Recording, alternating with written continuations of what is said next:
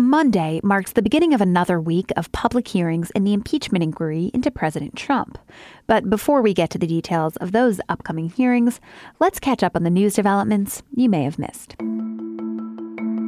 Midday Friday, Trump associate Roger Stone was convicted of witness tampering and lying to Congress. Testimony and evidence at Stone's trial appeared to cast doubt on some written replies from Trump to former special prosecutor Robert Mueller, specifically on Trump's answers about his own knowledge of his 2016 campaign's attempt to learn more about hacked Democratic emails by WikiLeaks. This led counsel for the House of Representatives to suggest Trump may have lied to Mueller. Counsel did so in arguments for a case where Congress is requesting that secret grand jury evidence from the Mueller report be released urgently for the House's impeachment inquiry. Also Friday, State Department official David Holmes confirmed what top diplomat in Ukraine, Bill Taylor, had testified to publicly earlier in the week, that Holmes overheard a call between EU Ambassador Gordon Sondland and President Trump on July 26th. Sondland, in his earlier testimony, had failed to mention the call in which Trump asked about Ukrainian investigations. Trump said Monday that he'll strongly consider taking up an offer by House Speaker Nancy Pelosi to testify in writing as part of the impeachment inquiry. Congressional Democrats reacted to Trump's statement that he'll consider testifying with skepticism and calls for more cooperation from the White House. That's the news that's emerged over the past few days, and as we look ahead to a busy week in Washington, there's likely to be quite a bit more news to come. This week in the inquiry has 8 people scheduled to testify publicly across 5 hearings in fewer than 3 full days. Tuesday, we'll hear from Pence aide Jennifer Williams and National Security Council expert Alexander Vindman in the morning. And then Special Envoy to Ukraine Kurt Volker and former National Security Council Russia expert Timothy Morrison in the afternoon. Wednesday, the people testifying are Pentagon official for Ukraine and Russia, Laura Cooper, State Department official David Hale, and European Union Ambassador Gordon Sondland. And finally, on Thursday, appearing solo in her hearing, former National Security Council Russia advisor Fiona Hill will face the panel of lawmakers. That's a lot of hours of hearings. So what should you watch for? Which hearings matter most? Which are likely to offer new insight? And what happens once these public hearings are over? We'll take you through a look ahead, a guide to this week on the Hill. This is Can He Do That, a podcast that explores the powers and limitations of the American presidency and what happens when branches of government collide. I'm Allison Michaels. I asked my colleague, senior political reporter Aaron Blake, to take me through the ins and outs of what to expect in the inquiry this week. I suggested we start with Tuesday. At 9 a.m. on Tuesday, we will be hearing from Lieutenant Colonel Alexander Vindman and Jennifer Williams, who is an aide to Vice President Pence. They will hold that hearing much like we saw last week, but then they will have a second hearing in the afternoon, which will be at 2:30 approximately, depending on how the first one pans out. At 2:30, we're going to see Kurt Volker, the former special envoy to Ukraine, sitting next to Timothy Morrison, who is a top National Security Council aide. The idea is to have more witnesses. They're going to have them together, but they're not going to have 4 people sitting at one table and try to do a hearing that way, which could get pretty messy. Right. So 2 hearings, 2 people each. Let's talk about in more detail about who some of these people are and why they're testifying. First up is Jennifer Williams. She works as a national security aide to Vice President Mike Pence. Why is she there? Why is she testifying? Well, 2 reasons. One is that she provides a little bit of a window into what Vice President Pence knew and when.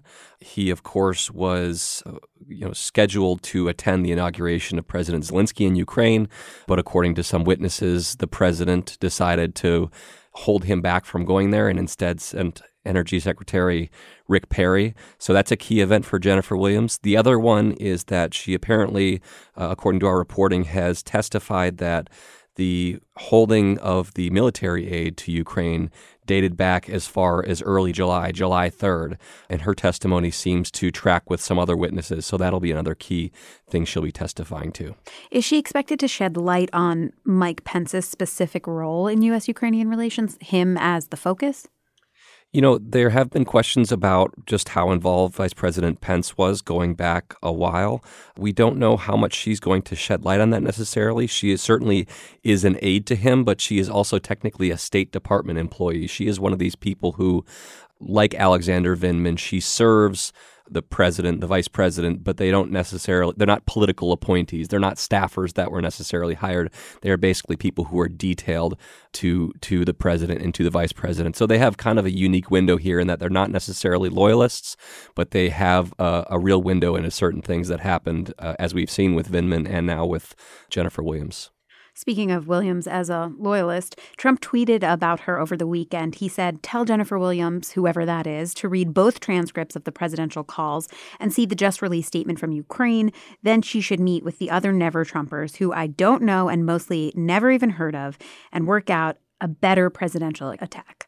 So what is Trump responding to with this tweet? Why is he targeting Williams right now? It's not clear exactly what he's seen in her testimony that is harmful to him. If anything, this could simply be a little bit of a warning shot, which the president has certainly shown a willingness to send in the past with some of these witnesses. But it's telling that maybe she's somebody who he's focused on here in a way he's not focused on others. But if you look at this list of witnesses that we're going to see this week, some of them haven't necessarily broken with the president completely, talking about Kurt Volker, talking about Gordon Sondland, even as they've disclosed things that aren't helpful. I would include Tim Morrison in this. Even as they've disclosed things that aren't helpful to the president, they haven't necessarily gone all the way. They've kept things in somewhat of a Trump-friendly light. They've said, well, I don't know that he knew all this stuff was going on at the time.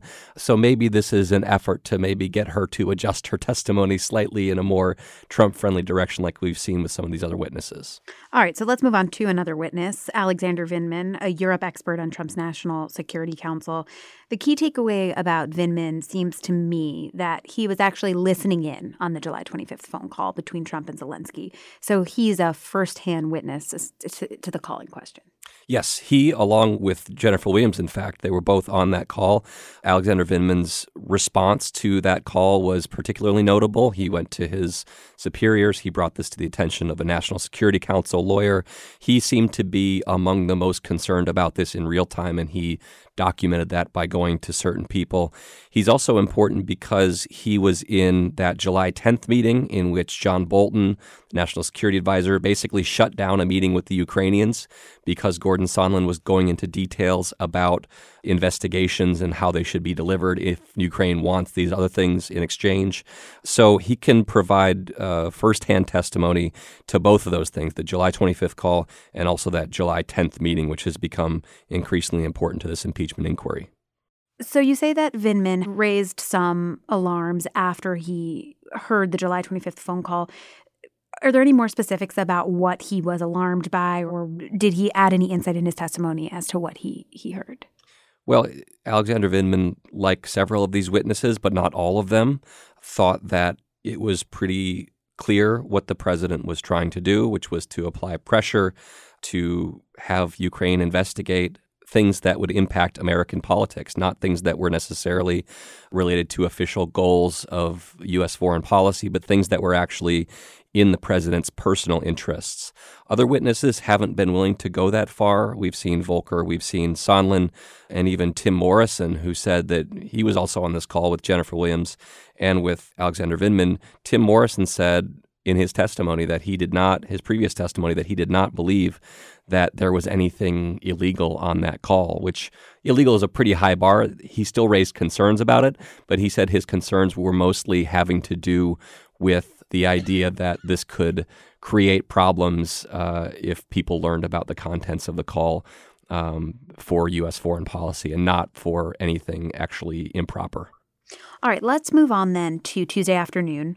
We'll hear from, as you said, Special Envoy to Ukraine Kurt Volker and former Senior Director for Russia Affairs at the National Security Council, Tim Morrison. I imagine that the now famous text messages that Kurt Volker submitted for his private testimony will come up prominently in this Tuesday hearing. Is there anything notable you'll be watching for from Volker in regards to those text messages? I think with Volker, there's been a lot of talk about how Gordon Sondland, and I'm sure we'll talk about him shortly, how his testimony has been somewhat uneven. There have been things that have apparently been omitted, some witnesses speaking in different ways about certain meetings they were all involved in. Kurt Volker has somewhat of an issue on that front. Part of that could be because he was simply the first person to be deposed. He was, of course, resigned his role as special envoy to Ukraine, came right back and testified immediately. And since then, we've seen a lot of things come to light. So I think he's going to have to reconcile some of the things in his testimony. I think the big thing from this hearing, and this hearing, of course, is Kurt Volker and Tim Morrison, I think we're going to see Republicans, especially in this hearing, try to get some really good sound bites out of these two because they might be willing to say, oh, there was nothing wrong with this in a way other witnesses aren't willing to go that far. So I think this is really a key hearing, especially for Republicans, and then you're also going to see Democrats try and poke holes in what Kurt Volker has said. Now, Morrison, he's in his earlier testimony tied Trump pretty closely to Gordon Sondland, or at least highlighted specific occasions in which they spoke to each other. So that's a little bit different than what the president has said, which is that he doesn't know Gordon Sondland very well. So can you speak a little bit to what connection Morrison testified existed between Trump and Sondland? Yeah, you're exactly right. That's the key with Tim Morrison is establishing that connection, how Trump might have been using Gordon Sondland to spearhead these efforts. Tim Morrison, of course, was the aide that Bill Taylor first alluded to in his testimony and said, Morrison was my source for hearing about what Gordon Sondland had communicated to the Ukrainians about the quid pro quos. And so Tim Morrison basically testified and confirmed Taylor's testimony in substance, and with a couple minor exceptions that really didn't matter to the quid pro quos. But then he also said that he wasn't quite as concerned about these things as Bill Taylor was, and said that he didn't think there was anything illegal. So it's going to be really interesting to see how Morrison approaches this, because he's obviously got a very intimate knowledge of some key, very sensitive sections, events in this whole timeline. But he's not somebody who seems like he's decided that this is all problematic and maybe even illegal. This podcast is sponsored by Monarch Money. Are you saving to reach your financial goals? Reaching those goals isn't just about getting more money, but by managing what you have. And the best way to manage your money? Monarch Money. Monarch Money is a new kind of finance app that's intuitive, powerful, ad-free, and takes the headaches out of budgeting. Try it free when you go to monarchmoney.com/podcast. Monarch puts all your accounts, investments, transactions, and finances at your fingertips. With a complete view of your finances, you'll gain insights on your spending and find new ways to save. Plus, Monarch lets you customize your dashboard, collaborate with your partner, set custom budgets and goals, and track your progress toward them. See why Mint users are turning to Monarch Money and loving it, and why the Wall Street Journal named Monarch Money the best budgeting app overall. Get a 30-day free trial when you go to monarchmoney.com/podcast. That's MONARCH money.com/podcast for your free trial. monarchmoney.com/podcast. All right, and that is all just Tuesday, just one day of this week. So let's move on to Wednesday.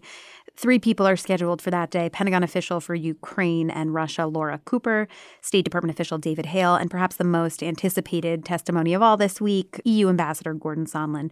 I want to focus on Sondland because, as we've said throughout this conversation, it feels like he has the potential to really make the most news. What do you expect from Gordon Sondland's testimony? Gordon Sondland is somebody who Republicans feel like is still on President Trump's side, and they'll want to make sure that continues to be the case. But he's also someone who Democrats have to look at as kind of a wounded animal in this whole thing. There have been all kinds of questions about his testimony. He had to clarify his testimony already once when it was revealed by other witnesses that there was this July 10th meeting where there was this big blow-up between him and John Bolton. He hadn't mentioned that at all, basically, in his previous testimony, so he had to clarify that. Since then, we've seen another witness testify to the fact that there was a July 26th phone call between Sondland and President Trump, which Gordon Sondland also had not mentioned in his previous testimony. On that call, according to David Holmes, who was with him and could overhear the conversation, he said that Gordon Sondland was talking to the president about Ukraine doing these investigations. So given those two things, and given this idea that he was pushing for investigations but didn't know they involved the Bidens somehow, even though that had been reported way back in May that this was what Rudy Giuliani was pushing for, I think given those three things, Gordon Sondland's testimony is really kind of a big unknown, but also something that could really go strongly in one direction or another for either Republicans or Democrats. That's going to be maybe the most important hearing that we see this week. And is it possible that it will also be the hearing that shows the most discrepancy between the closed-door hearing and the public testimony? Yeah, for the basic reason that Gordon Sondland's initial testimony has so much been called into question. They're going to be drilling into every single aspect of those discrepancies, and Democrats especially are going to try and get him, knock him off his game and basically get him to concede to things that he has been very cautious to avoid confirming in his previous testimony. All right, before we move on to Thursday's hearings, I do want to ask about the State Department official David Hale. Hale was sought as a witness by the Republican committee members. Can you explain why? Why do Republicans see him as significant to the inquiry? Hale is, unlike some of these other witnesses, is not somebody who is detailed to some of these events. He's the number 3 ranking official in the State Department. So he is somebody who is a political appointee. He has a window into some of this stuff, but he is not necessarily a central witness. He has, in his previous deposition, basically defended the decision not to be more supportive of the U.S. ambassador to Ukraine, Marie Yovanovitch, basically arguing that there were very politically legitimate reasons for the State Department to not get involved in that because it would impact potentially the withholding of aid. And also there were a lot of sensitivities with the president here. Basically, his testimony was there were good reasons to avoid rocking the boat on this and, saying the kinds of things that Marie Yovanovitch thought should be said on her behalf. So I think if you're looking for somebody who's going to stand up for the State Department in these hearings, David Hale is probably the one who could do it for Republicans. All right, we've got Tuesday and Wednesday down. Let's move on to Thursday. Thursday, there's only one hearing, and so far, and that hearing is with Fiona Hill, who's the former National Security Council Russia advisor. It's my understanding that Hill's important because in her earlier closed-door testimony, she had a lot to say about the role of Trump's personal lawyer, Rudy Giuliani, in all of this. What did we learn from her previous testimony? Well, there's a reason that Fiona Hill is, at least right now, the only witness that we're going to see on Thursday, which also might be the last day of these impeachment inquiry hearings. And that's because in her testimony, as you noted, she went further than a lot of other people in talking in narrative terms about kind of the corruption of U.S. foreign policy, about how this was actually having an impact on U.S. foreign policy goals outside of just this looking bad. So I think Democrats see in her previous deposition somebody who could maybe tie together all these disparate parts of these depositions and hearings and can do so in a compelling way from somebody who is authoritative and very much part of the conservative foreign policy establishment. I have a hard time believing she would be alone on what could be the last day if, one, Democrats didn't make that calculation, and two, if she wasn't entirely comfortable being that person in this inquiry, because that's a huge responsibility for somebody to take on, to be alone at that witness table when you're not Gordon Sondland, who's alone for very different reasons. But she's alone, and she is going to be crafting a narrative that Democrats hope could be very helpful for them. So I think that's going to be a very interesting day for everybody involved. Is there a specific moment that Americans should watch for on that day from that hearing? The central thing that tied together Fiona Hill's deposition was that she talked about what she called a nightmare scenario in which private interests were being put ahead of U.S. foreign policy. We're still waiting to see whether the person who was her boss in the National Security Council, John Bolton, will ever testify in the inquiry or in a Senate trial potentially, because he's going through a court case right now. But if you're looking for somebody who, if he doesn't ever testify, if you're looking for somebody who could be kind of an analog for John Bolton in all of this, that could be Fiona Hill. And I think that depending on what we see Thursday, that could be maybe the big takeaway, is she's really kind of giving voice to the things that these committee members would like to see coming from John Bolton himself and providing a pretty authoritative version relative to what Bolton could do. All right. So just to summarize, we've got 5 hearings with 8 people over 2.5 days. Why? Why are the Democrats not stretching this out or allowing more time? I think there is a real desire to make sure this doesn't get dragged out so long in a way that people lose focus and just start tuning it out. These are complex issues of foreign policy and diplomacy, which many people, including many reporters who are now covering the story, were not familiar with.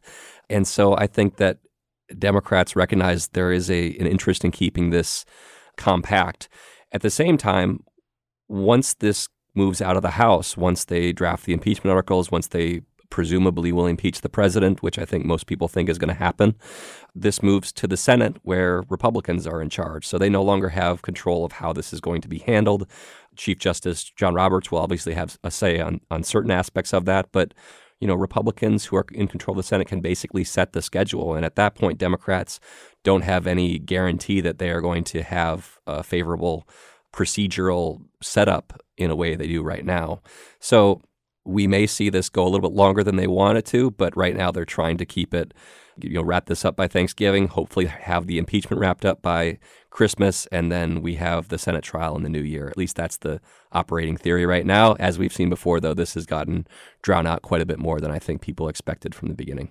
Well, then at the end of this jam-packed week, what are Democrats hoping to see? What will mark a success for them? I think the big question is whether they're going to get more out of Gordon Sondland, because they clearly think that he has more information than he's been willing to share previously. That's the big question, and I think that's a question to a slightly lesser extent with Kurt Volker.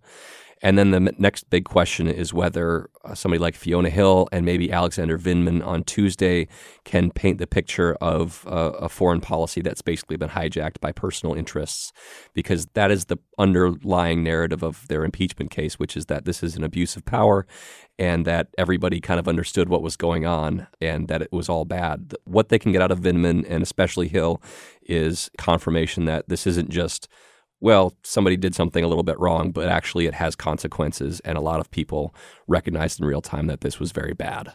And what about for Republicans? How will they assess this week? So last week, Republicans, their big focus was these are all secondhand witnesses. These are not necessarily people who were in on the meetings, who were actually knew about the quid pro quo. They were all passing along something they heard from somebody else. This week, they can't make that argument anymore because Vindman was on the call, Williams was on the call, Tim Morrison was on the call, Gordon Sondland was a point person. He was one of the three amigos. Fiona Hill was in the meeting on July 10th. That argument is out the window. It is up to Republicans this week to go beyond kind of the process stuff and start to chip away at the narrative that, one, this was connected to President Trump in some way, that he was actually aware of quid pro quos, and two, that this is really all that bad to begin with. I don't know exactly how they're going to do it because that hasn't been their strategy in the past. They've been focused on other things like process, but they need to come up with something to kind of arrest the momentum created by some of these witnesses, which have all been, to various degrees, pointing in the direction of this is very bad and this is problematic, and lots of people knew that at the time. Then my final question to you is about how Americans at home are seeing all of this. Based on the polling we've seen so far, do you expect much to change in the mind of the American voter by the end of this week? I think this week could change more than last week did, just because of the volume of witnesses and because of the witnesses' proximity to the key events. I think, though, that what basically happened after the inquiry was launched was that there were a bunch of people that didn't like President Trump but weren't necessarily on board with impeachment. Suddenly they were on board with impeachment. That's why we saw the jump from, 35, 40% supporting impeachment to 50% or slightly more. Getting it up to 55, 60% means getting people who maybe are more Republican leaning to start and support impeachment. I think that's a really tough thing, regardless of what the evidence is this week. But even just moving this thing a few points could carry significant electoral benefits for Democrats, because right now the president's reelection math is already very difficult. So even if it's 55% of the country is in support of impeachment, if this just kind of plants another seed of doubt in people's minds, swing voters' minds, that there's something amiss in the White House, that could be all the Democrats really need out of these hearings. And I think that strategically speaking, they know the president's probably not going to get removed from office. This is ultimately about convincing the American people, and even a movement of a few points could really have the kind of impact that they would really want out of this whole process. All right, Aaron, thank you so much for your time. Thank you. This has been another episode of Can He Do That? The Washington Post and MSNBC are hosting a Democratic primary debate this Wednesday night, November 20th at 9 p.m. For coverage of the debate in audio, listen to the Washington Post's daily news podcast, Post Reports. Post Reports will also feature daily coverage of this week's hearings in your podcast feeds by 5 p.m. each day. And we'll be back to wrap it all up here on Can He Do That at the end of the week. Thanks for listening. Can He Do That is a team effort here at the Post.